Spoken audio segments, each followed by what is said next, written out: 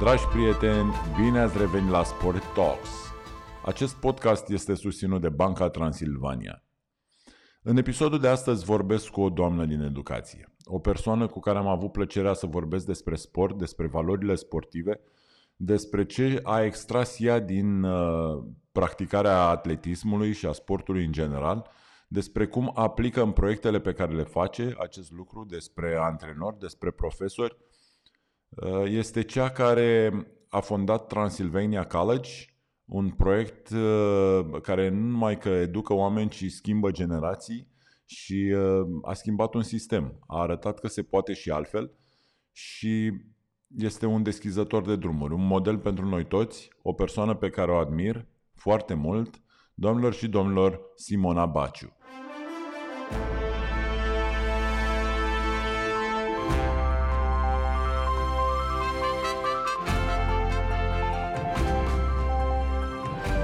Bună ziua, Simona, bine ai venit la Sport Talks și mă bucur atât de mult că ai dat curs invitației. Eu mulțumesc foarte mult, mai ales că undeva în sufletul meu pasiunea pentru sport a rămas vie toată viața. Pasiunea pentru sport. Spune-ne puțin despre pasiunea ta pentru sport. Da, deci de când mă știu fac sport. Și am început practic când aveam 5 ani să fac gimnastică. Și am făcut foarte mulți ani gimnastică și vreau să merg la liceu sportiv în clasa a 5-a și eram chiar o gimnastă destul de bună, este generația Nadiei Comăneci, dar ea era... O generație bună! Noi eram la Cluj, ca și generație suntem acolo și mi-aduc aminte că eram foarte serioasă cu examenul, cum mă pregăteam și pentru că aveam de făcut sărituri și de toate am zis cel mai bine ar fi să sar în pat de la bunica mea și așa de bine am sărit încât mi-a rupt piciorul și mi-am ratat admiterea la liceu sportiv. Și poate că e foarte interesant, știi, în viață cum lucrurile se schimbă, știi, și evoluează. Am suferit foarte mult. Am avut piciorul în gips 6 săptămâni. Colegele mele au dat examen și eu am rămas în continuare la școala la care eram. După care mi-am schimbat brusc meseria de gimnastă. Am trecut în cea de atletă. Am încercat mai multe sporturi, am făcut inclusiv basket, o perioadă, dar fiind mai mică de înălțime, nu eram, dar eram un mare fan al colegilor și a echipelor de basket. Mergeam la toate meciurile și am început să practic atletism. Și am făcut atletism 7 ani. Mi-a plăcut enorm.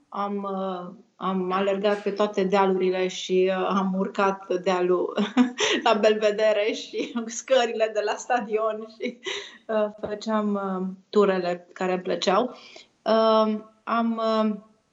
Mi-a plăcut să fiu parte dintr-o echipă și cred că asta m-a motivat foarte mult să fac sport. Colegii cu care împărțeam aceeași ambiție. Am ajuns, la un moment dat, eram în echipa pregătită de domnul profesor Arnautu, care pe vremuri era la universitatea și eram foarte pasionați. Era un om de o blândețe și o inspirație, cum rar întâlnești. Cred că dacă sunt filme despre coach, el ar fi fost unul dintre cei mai inspiraționali oameni. Am avut și alți antrenori. Dar ceea ce mi-a plăcut foarte mult și amintirea mea despre sport și pe care mi-a rămas în suflet și astăzi alerg și umblu repede sau fac diverse alte sporturi, este că mi-a dat o disciplină. Mi-a dat o disciplină pe care și astăzi mi-o activez în momentul în care trebuie să mă duc la sport. Când eram mică, veneam de la școală și mama îmi spunea, dacă nu-ți faci toate lecțiile, nu poți pleca la sport. Și trebuia să-mi fac toate lecțiile, dar ceea ce trebuia să și mănânc și să și-mi fac lecțiile. Și atunci mâncam foarte repede, lucru care mi-a rămas și astăzi. Mănânc repede ca să pot să mă apuc de treabă. Și după aceea mergeam la sport. Și pentru mine stadionul Babeșul este practic partea mea din copilărie și tinerețe care mi-a rămas în suflet și e acolo agățată pentru totdeauna. Am încercat același lucru cu copiii mei, să facă sport de mici și țin minte când vremurile acelea practic i-am îndemnat spre schi, pentru că și noi schiem și cred că au fost cele mai frumoase amintiri ca și familie. Tot sportul ne-a legat, să schiem, să ducem pe dealuri când erau mici, când duceam pe dealuri, îi trăgeam sus și jos și să vedem astăzi oameni maturi la casa lor și care fac sport cu copiii lor. Iar cea mai mare bucurie pentru mine este că nepotul meu de 7 ani face atletism. Și eu alergam. Zice, chiar alergai și tu? Da! Deci, cred că sportul este parte din viață și, practic, când am început școala, că în 1993, toamna, am început școala, primul lucru care l-am adus în grădiniță era mișcarea. Începeam fiecare oră în curte, cu copiii, făcând acea gimnastică, acel moment de conectare cu ei, cu alergat, cu sărit, dar cu multă distracție, mult fun. Pentru că cred că ăsta este un element care ne motivează și care pe mine mă motivează când mă simt bine și când simt că după ce am alergat 5 ture de stadion pot zâmbi, e ok. Deci toată viața am fost legată de sport și mi se pare că este o pierdere pentru cei care nu înțeleg. Nu trebuie să faci sport de performanță, dar mișcarea este practic locul în care eu mă regăsesc. Și toate deciziile mari le-am luat umblând. Sportul unește familii. Este un liant social și vorbim de sport, nu numai de sport de performanță, ci sportul în general și este greșit să ne gândim că trebuie să o ia copilul direct spre înalta performanță. Sportul este o lecție aplicată din clasa 1 și această opțiune în a lua decizie sport sau școală este una greșită, pentru că prin sport copilul învață să lucreze în echipă, să iasă din zona de confort, învață ce înseamnă roluri. Sunt tot felul de trăsături de caracter pe care sportul le educă în orice copil, în orice practicant. Da. Esențial. Îmi aduc aminte, vreau să-ți spun un lucru care... eu am crescut, bineînțeles, în alte vremuri în școală și am construit o școală care a fost chiar la începutul schimbării și astăzi este aici. Ceea ce mi-a rămas în minte și în suflet când am văzut școlile din străinătate erau echipele de sport. Nimic altceva. Echipele de sport. Inclus totul într-o școală este în jurul lor. Coach este inspirația, Dumnezeul elevilor. Cred că ar trebui să ne uităm la aceste modele și să le dăm copiilor șansa să se adune împreună prin sport, prin mișcare, prin faptul că contribuie la sănătatea lor, dar contribuie și la educația lor. Deci, sufletul meu a rămas acolo. Da. Am avut șansa să mă duc în state cu o bursă de sport. Se numește Student Athlete și acolo sportul este o religie. Nu este numai o oră de educație fizică. Și știm asta. Și campusul sportiv este ceva extraordinar. Multe echipe profesioniste nu au așa ceva în Europa. Țin minte că m-am întors acum 5 ani în universitate, m-au invitat acolo și sala pe care noi am inaugurat-o în 99, sala de basket, era acum una dintre cele mai vechi clădiri din acest complex sportiv, care este în campus.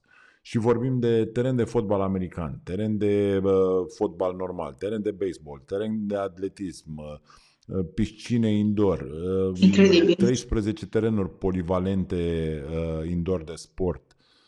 Este incredibil și lucrul ăsta nu-ți dă numai apartenență la facultate, deci nu numai că ajută sportivii sau studenții să se simtă parte dintr-un program excepțional și îți spun că eu și acum mai comand tricouri cu University of South Alabama, adică mă trage înapoi și simt că aparțin unei comunități extraordinare, dar nu numai asta, ci ajută la recrutarea sportivilor.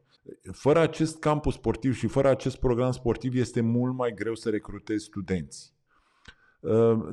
Tu ai fondat o instituție educațională fantastică și în școala ta, în proiectele voastre, cum ați implementat acest sport în general? În primul rând, avem o echipă extraordinară de profesori de sport și sunt foarte mândră de ei, foarte mândră pentru că ei îi provoacă pe elevi și în spatele sportului. Deci sportul nu înseamnă doar în sală, înseamnă aventură, înseamnă o stare de sănătate fizică bună și începi să explorezi mediul din jurul tău. Îmi aduc aminte când am început programul Grădinița, deci când am construit prima grădiniță, primul lucru, am avut o groapă acolo, o groapă. Și zice consultorul, păi o să faci un depozit aici. Și zic, nu, aici va fi sală de sport. Păi ai grădiniță, ce-ți trebuie sală de sport? Așa că am avut șansa în 1998 să construim prima grădiniță cu o sală de sport. Wow. Nu era mare, dar avea spaliere, avea oglinzi și am început toate sporturile posibile acolo. Am avut gimnastică, am adus taekwondo, aikido, am încercat balet, bineînțeles nu-i sport, dar e balet. Am încercat să-i motivez pe elevi de la început că mișcarea este parte din creșterea lor și din educație.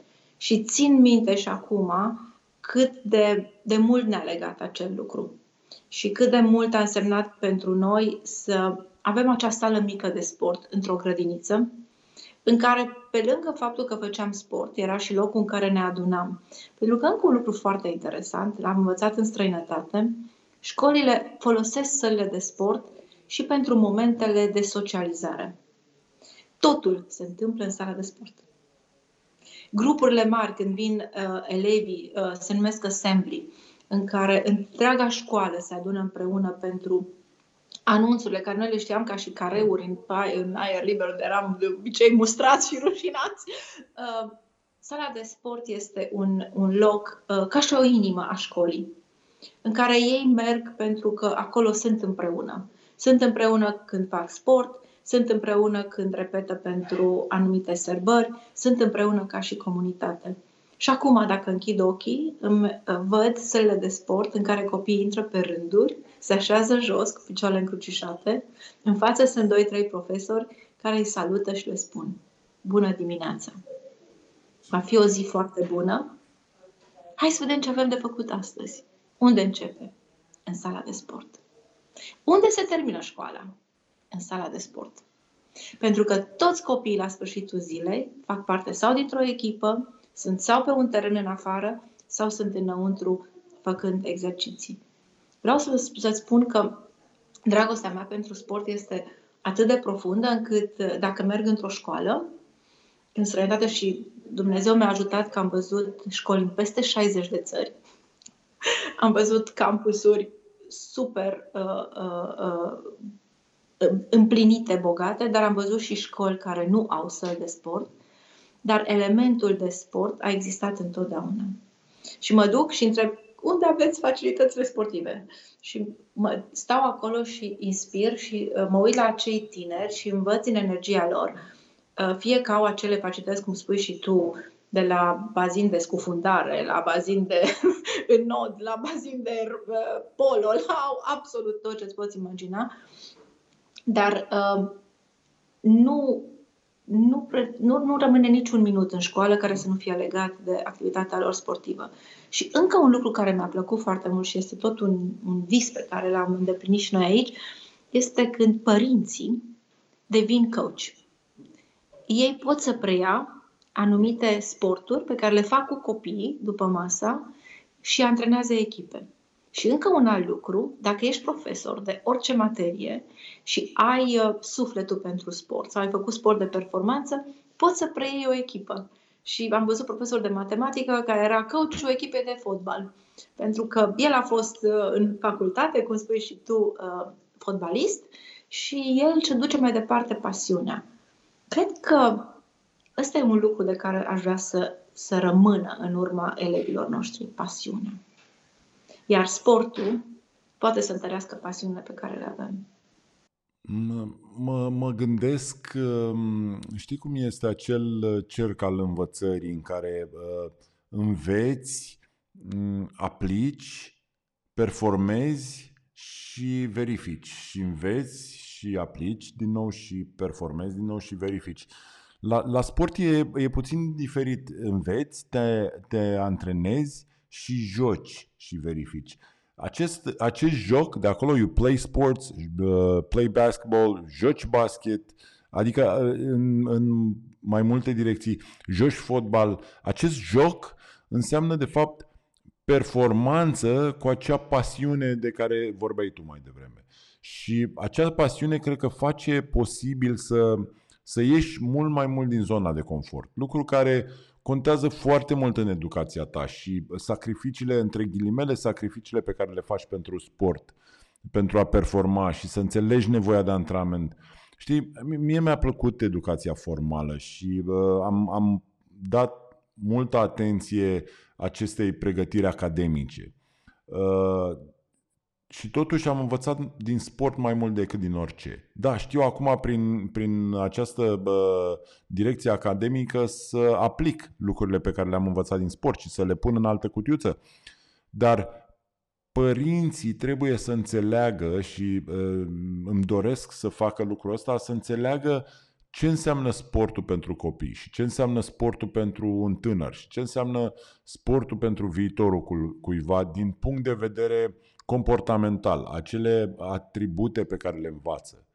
Voi în programul vostru și în școală, cum abordați partea asta cu părinții? Cât de mult îi implicați? Cât de mult trebuie să educi părinții și cât de mult îi aduci să înțeleagă ceea ce faci? Au fost diferite etape. La început, fiind o școală mică, îi aveam foarte aproape pe toți. Pentru că eram ca o familie extinsă. Eram o mână de oameni care ne uitam la copiii noștri și vroiam să le dăruim tot. Poate uneori chiar să-i sufocăm cu prea mult cât vrem să le dăm. De aceea, comunicarea pe care am avut-o cu părinții a fost întotdeauna una de susținere și de a explica lucrurile. S-au schimbat în ultima vreme pentru că suntem o comunitate foarte mare, dar cred că semințele pe care le-am pus în urmă cu 20 de ani, 15 ani sunt acolo. Generațiile noi de părinți care vin sunt generații tinere care îmbrățișează sportul cu totul altfel decât l-a îmbrățișat generația de acum 15 ani.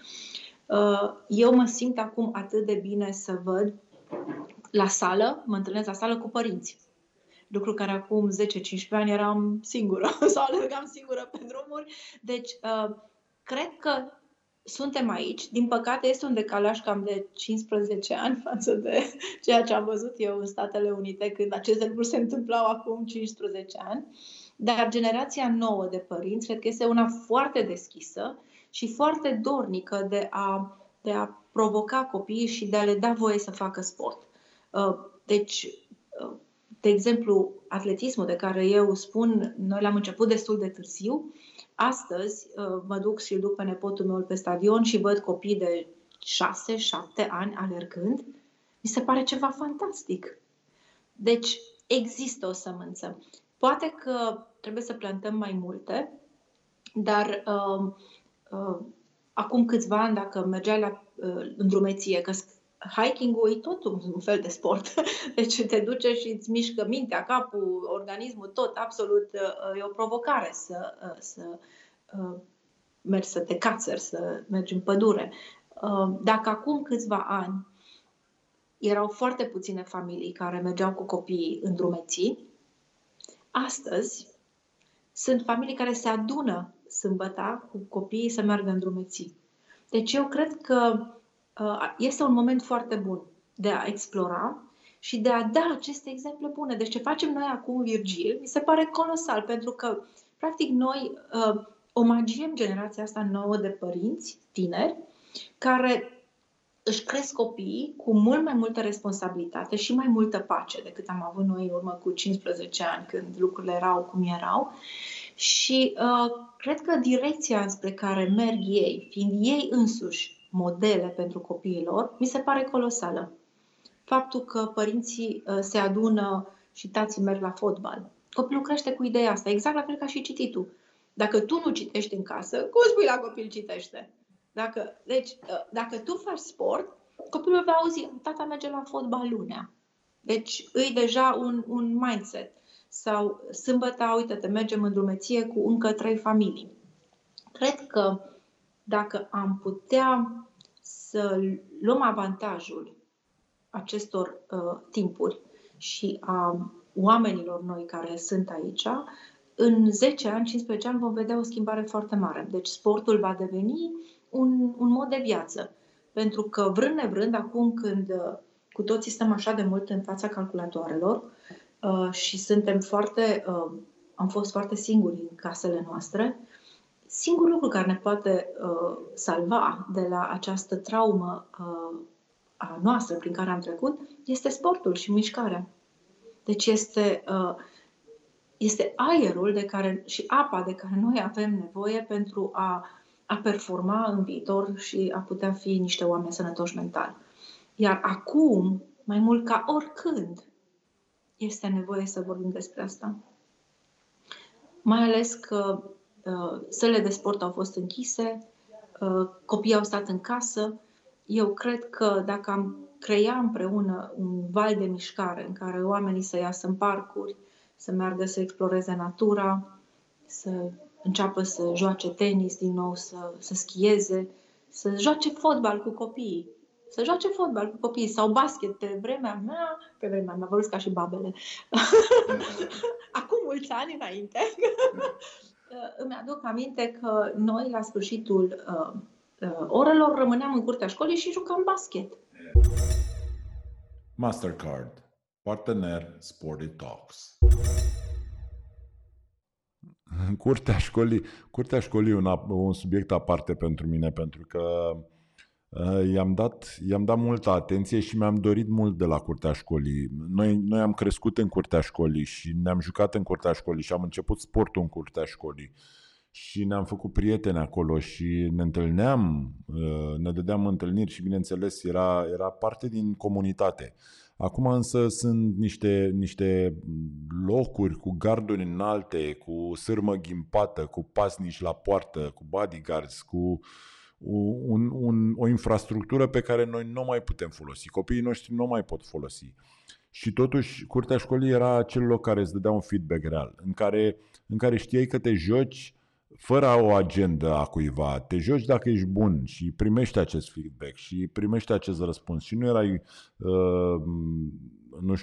venit acolo și trebuie să joci sau impus să joci. Nu mai avem lucrul ăsta astăzi, din păcate, și copiii noștri nu mai au acces în curtea școlii.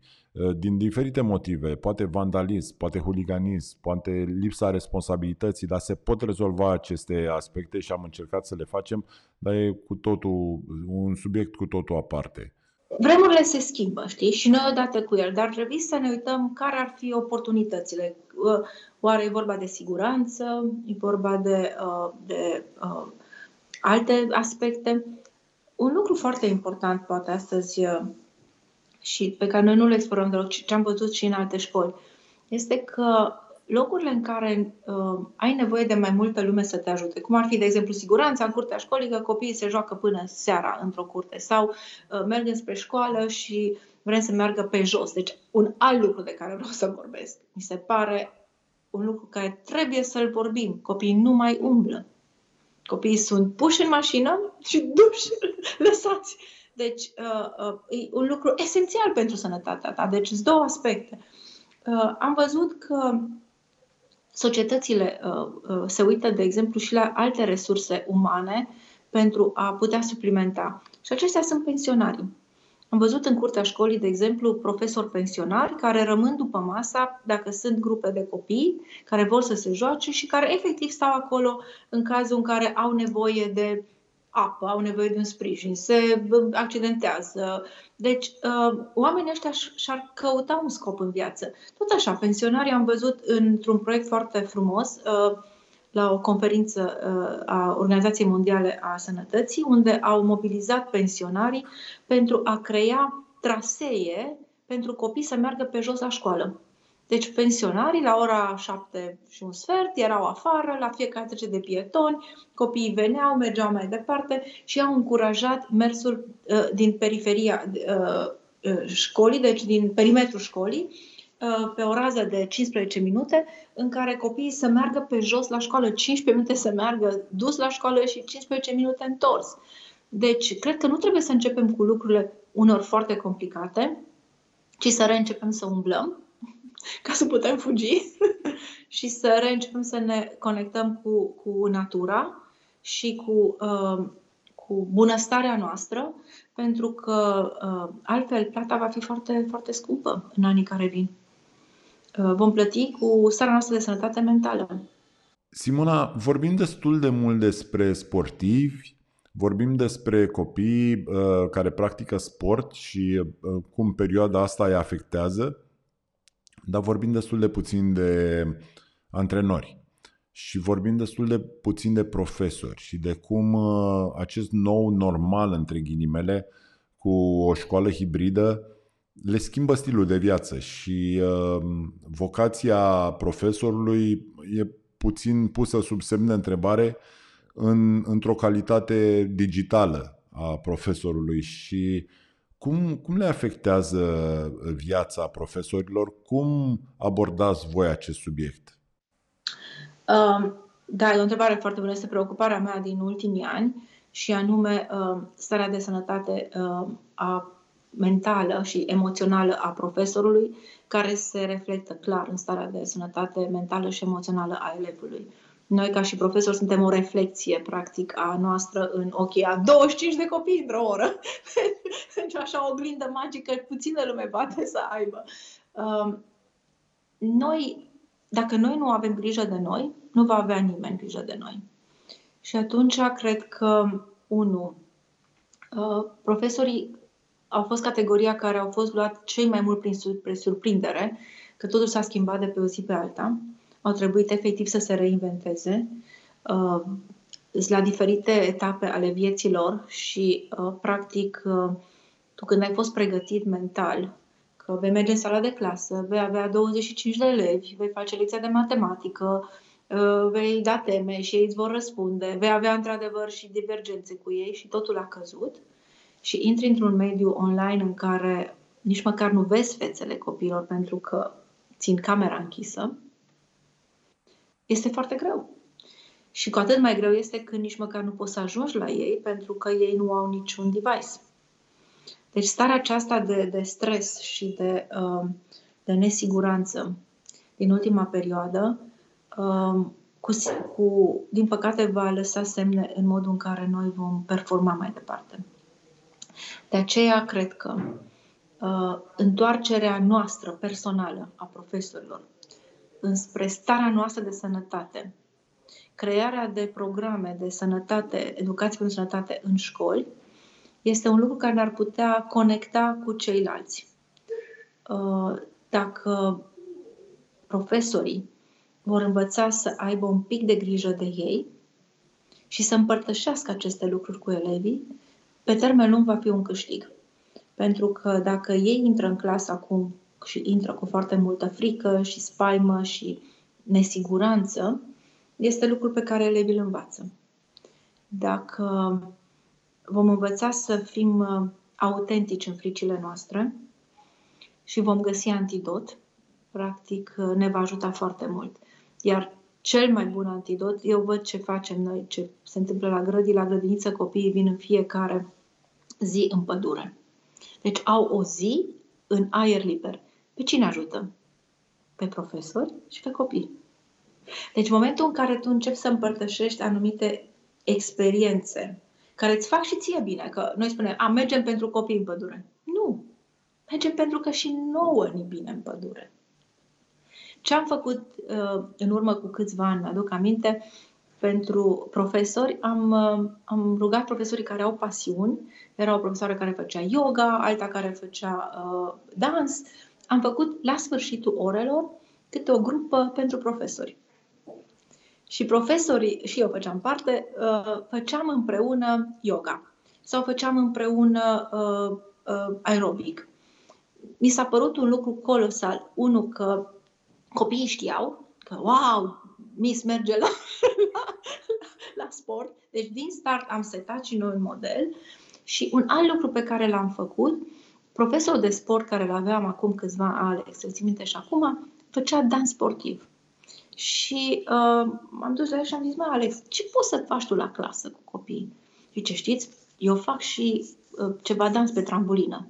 Și zic, uite, Alex, eu în fiecare an aleg câte un proiect care îmi place foarte mult. Anul ăsta aș vrea să-ți cumpăr 10 trambuline. Dar îmi promis că faci. Vreau să zic că am făcut și noi profesorii.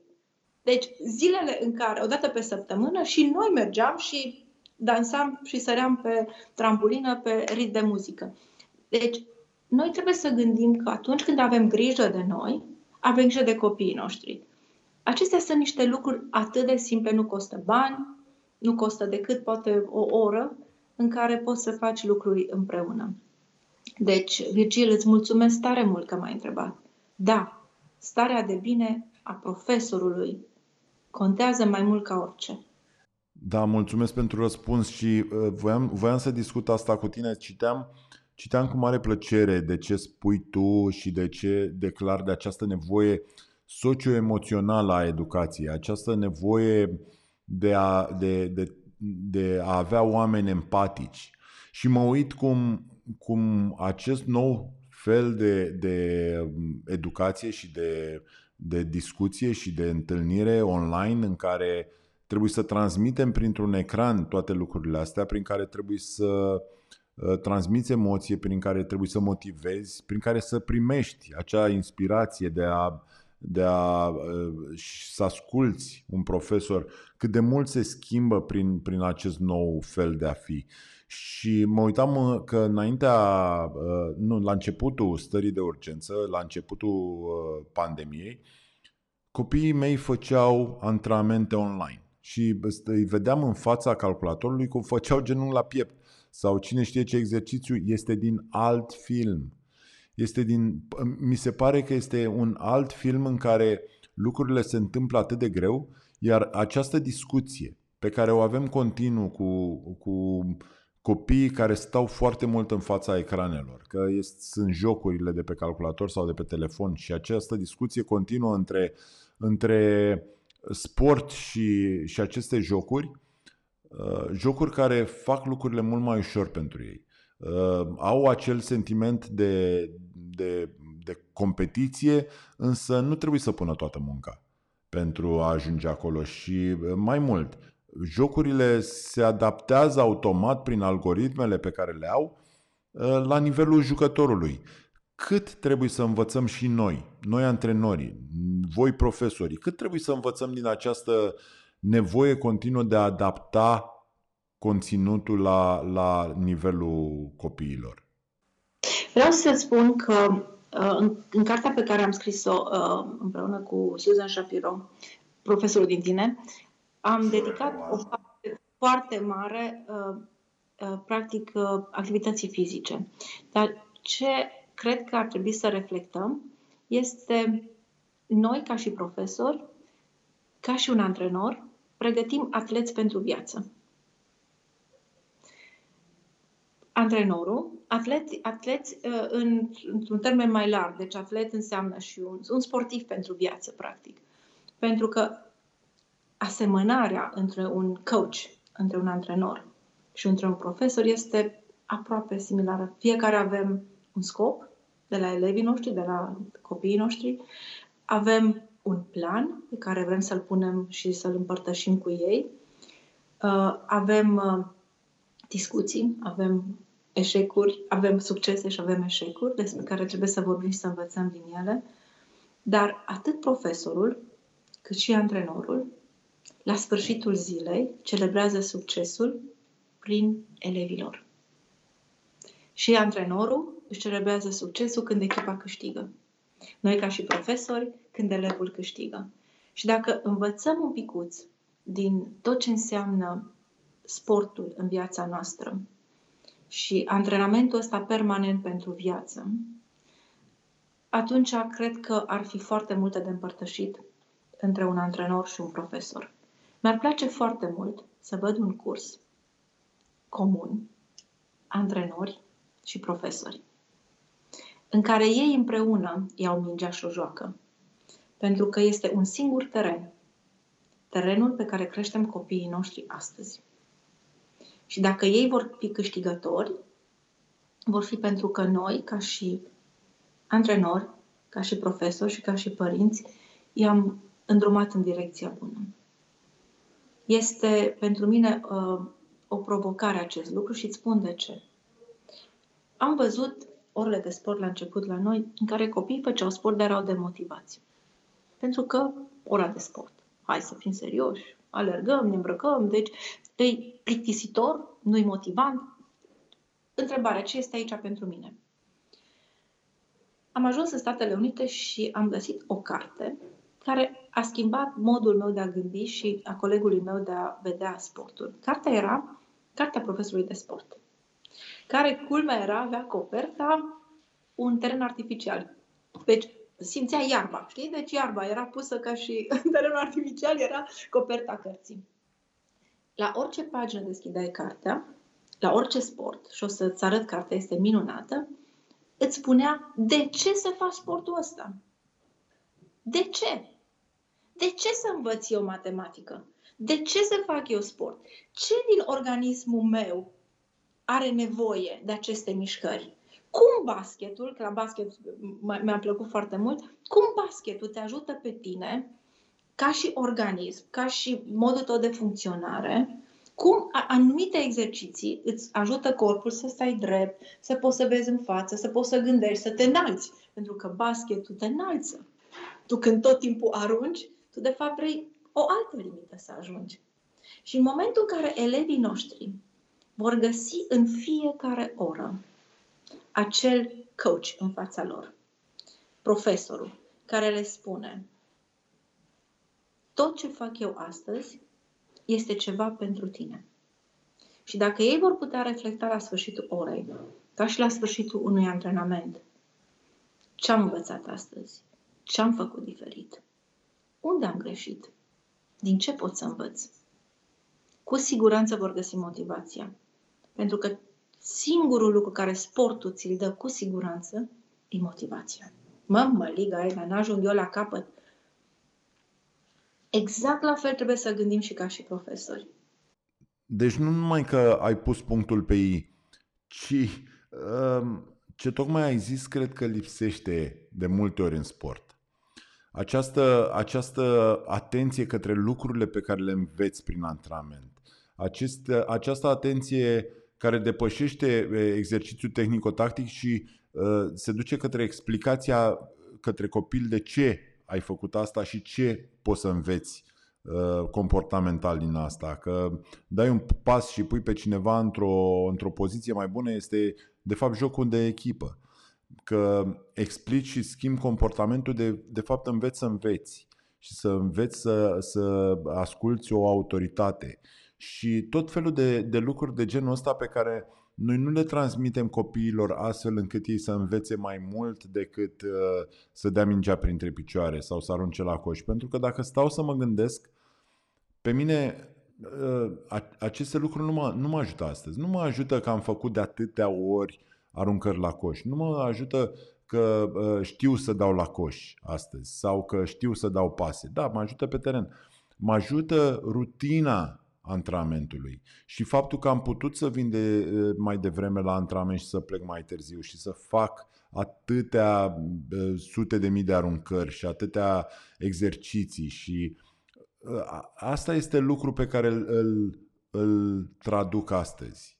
Deci, faptul că nu ne uităm numai la rezultat, la medalie, ci ne axăm spre proces. Și de fapt, care este procesul spre performanță? Și acel proces îl putem traduce.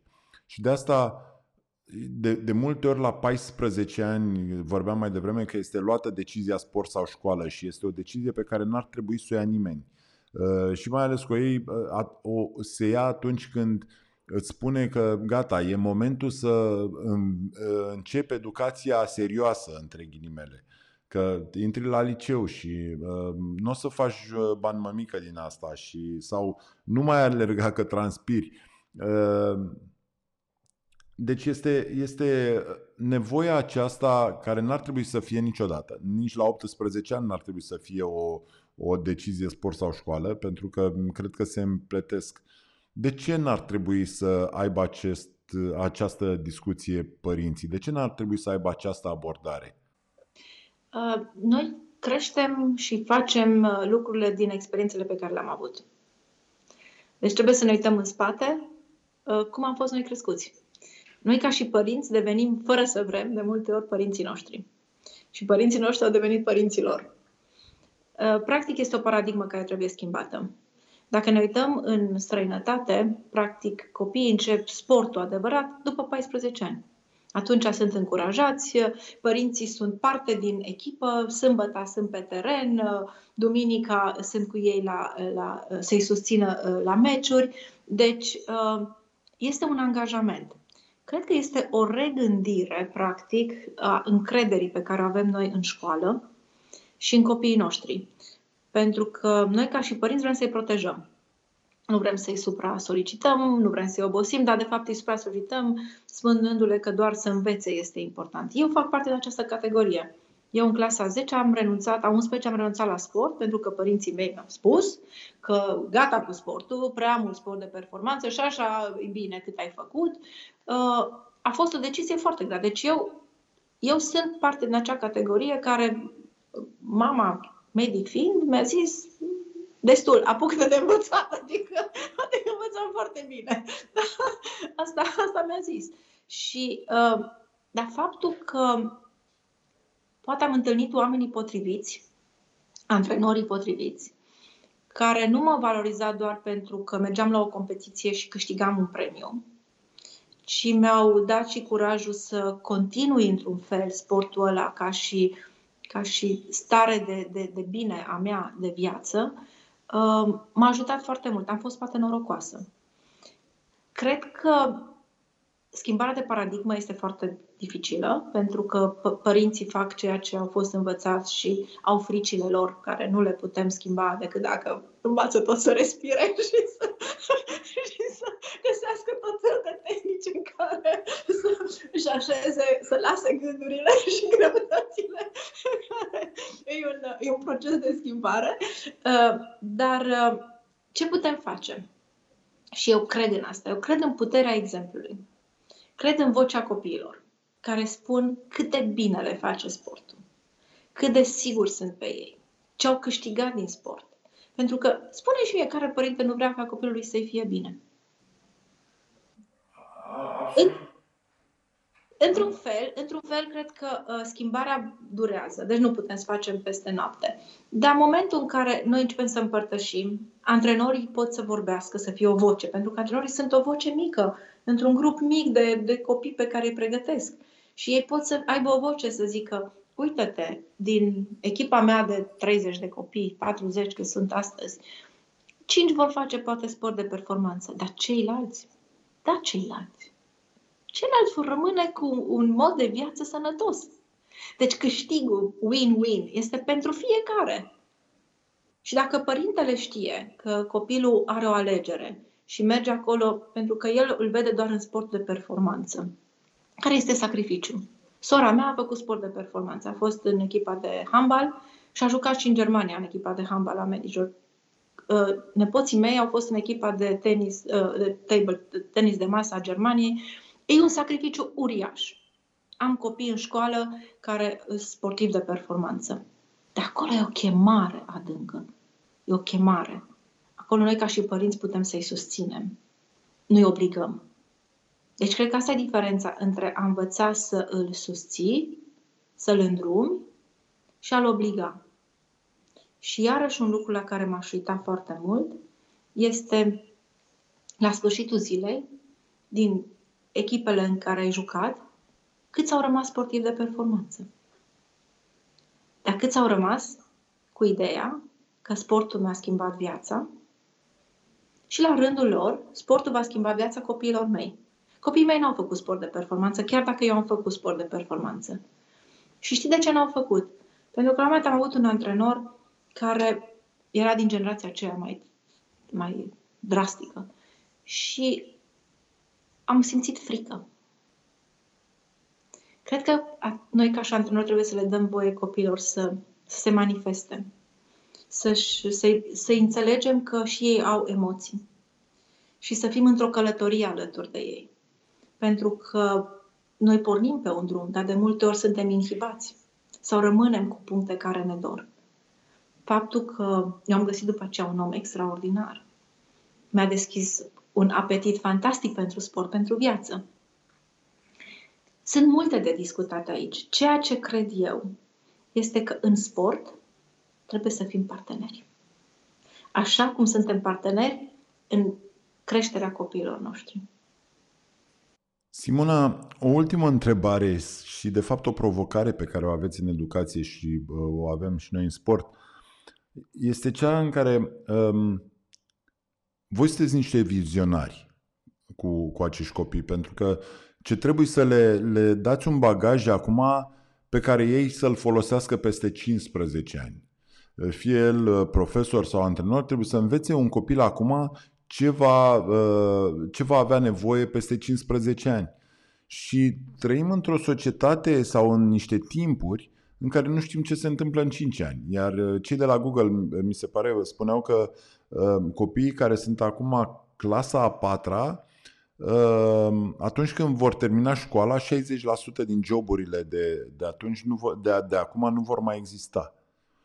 Deci pregătiți niște copii pentru un job al viitorului pe care nu-l știm.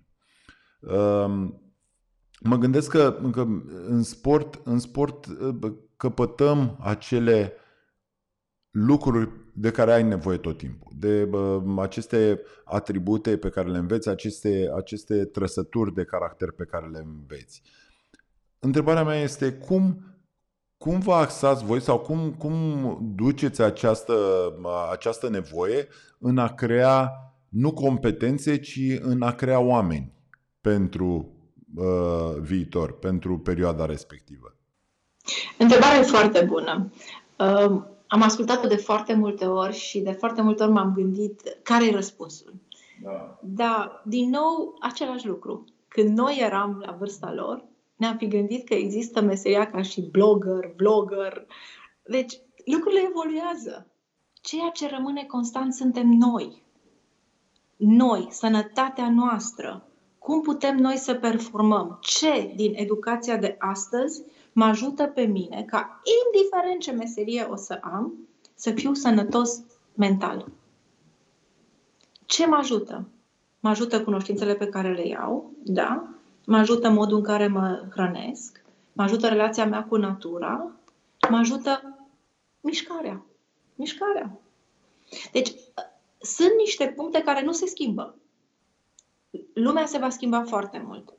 Dar noi, ca și părinți, ca și generația adultă, avem, cred că, o datorie față de copiii noștri de a pune aceste milestone-uri în viața lor, ca indiferent care va fi meseria, el va avea încredere în el, va avea niște deprinderi de viață sănătoase și va putea să performeze în orice loc Pentru că va ști să învețe din eșec, va ști să aibă cunoștințele de care are nevoie. Nu putem să știm ce va fi, dar putem să ne uităm cine suntem noi azi. Cine este copilul de clasa 4-a? Care sunt nevoile lui astăzi pentru a crește sănătos, emoțional, mental, cunoștința de care are nevoie peste 20 de ani. Deci întrebarea este de fapt că fiecare zi contează și ce facem în fiecare zi de fapt, noi punem câte o cărămidă pentru acel copil peste 20 de ani. Întrebarea mea este ce cărămizi punem? Cum facem noi ca fiecare zi să conteze? Și dacă noi ne gândim la sfârșitul unei zile, când ne culcăm, reflectăm pentru ce suntem recunoscători, dar ce am făcut pentru noi astăzi. Și dacă copilul se gândește, astăzi am fost cu colegii și am rezolvat un conflict. Azi am fost foarte supărat, dar am avut o profesoară care mi-a pus mâna pe umăr și mi-a zis, tu poți să mergi mai departe. Sau am avut coach-ul care n-am reușit să bag niciun coș. N-am reușit, parcă aveam mână. Și el ți-a zis, nu contează. Încearcă și mergi mai departe. Atât putem influența. Atât. Pentru că vor veni programe, vor veni schimbări dramatice. Am văzut anunțul. Se angajează primii astronauți. Deci era ceva. Ce le cerem? Să fie sănătoși. Ce înseamnă sănătatea? Deci când noi vom avea aceste discuții cu elevii de clasa 1-a, a 2-a, a 3-a și le spunem, dragii mei, voi contați. Pentru că dacă tu înveți matematică astăzi, matematica îți dezvoltă mintea și tu când poți să umbli sau să alergi, vei putea să-ți folosești imaginația, orice are un sens. Copiii în ziua de astăzi, trăind într-o lume a web-ului, a conexiunilor, au nevoie mai mult decât oricând de conexiuni și să înțeleagă. Nu mai e vremea aia în care stăteam în bănci, cu mâna la spate, cum am stat ani de zile, cu cordeluța pe cap și ochii la doamna. Gata, vremea aia s-a dus. În schimb, ochii mei rămân la doamna dacă știu de ce, dacă știu cum. O ultimă întrebare și știu că am mai spus asta, dar vreau să te întreb. Dacă te-ai întâlni cu Simona de clasa 11-a, când avea discuția cu mama ei despre sport, ce îi spune? Ce îi spune mamei tale sau ce îi spune Simonei să-i spună mamei tale? Am fost foarte supărată. I-aș spune mamei mele că nu avea încredere în mine, că eu pot să fac și școală și pot să fac și sport. Și i-aș spune că știu că ține la mine și că îi pasă să fac facultate, că asta își dorea. Bineînțeles, să merg la școală mai departe. Dar cred că dacă aș fi Simona și aș avea mintea de acum, aș spune că dragostea înseamnă și înțelegere și încredere. Și atunci când îți pui niște ținte și reușești să le atingi, succesul este o celebrare fantastică. Pentru mine a fost foarte greu să renunț la sport și ani de zile cred că am judecat-o pe mama că nu m-a lăsat. Ea a zis, mamă, nu mă lași. Acum o înțeleg cu mintea mea de acum. De fapt, ea avea grijă de mine. Ea era îngrijorată că dacă mă duc și la sport și fac și școală, nu o să pot să le fac pe amândouă. Pentru că așa erau vremurile. Grija părinților de multe ori ne împinge foarte mult în față, dar și ne ține în alte locuri. Dar îi mulțumesc și cred că mama mea trăiește încă și ea știe că acum ea se mișcă cu căruciorul și mă duc la ea și primul lucru ce o întreb, mama, ai fost azi la plimbare? Simona, tu cu plimbările tale. Deci nu contează că are 82 de ani și de-abia se mișcă. Plimbarea este ceea ce înseamnă și sunt recunoscătoare că părinții mei m-au încurajat să fac această mișcare. Simona, îți mulțumesc mult pentru timpul acordat și pentru faptul că ai dat curs invitației mele. Mă bucur atât de mult că am rezonat cu aceleași lucruri vis-a-vis de sport și nici nu mă așteptam să fie altfel. Ești o persoană pasionată, te admir extraordinar de mult pentru felul în care nu numai că schimbi oameni, dar schimbi generații și schimbi un sistem educațional care acum probabil a văzut că se poate și te admir mult pentru asta. Sunt sigur că mulți o fac și ce să spun, ești un model pentru noi. Eu îți mulțumesc din suflet și cred că sportul poate să devină o religie de viață. Așa trebuie să fie. Sănătoasă, da. Mulțumesc mult de tot. Mulțumesc. Doamnelor și domnilor, vă mulțumesc pentru că ați avut răbdare să ne ascultați. Sper că din discuția cu Simona poate am clarificat anumite lucruri. Mă bucură atât de mult atitudinea ei și felul în care vede o persoană direct implicată în educație, felul în care vede sportul. Sportul este educație și aș vrea să demontăm acele stereotipuri tabloide în care sportivii sunt, nu știu, niște golani și cine știe mai ce, și că sportul e doar un hobby, dar asta încerc prin Sporty Talks. Puteți să vedeți și celelalte, să ascultați și celelalte episoade pe platformele de podcast generale, pe platformele majore sau pe Facebook-ul meu sau Instagram la Virgil Stănescu. Vă aștept oricând și cu păreri, vă aștept cu întrebări, vă aștept cu sugestii de invitați care credeți voi că ar putea veni cu această experiență față de sport și viață, față de sport și societate, față de sport în general. Doamnelor și domnilor, sport la treabă!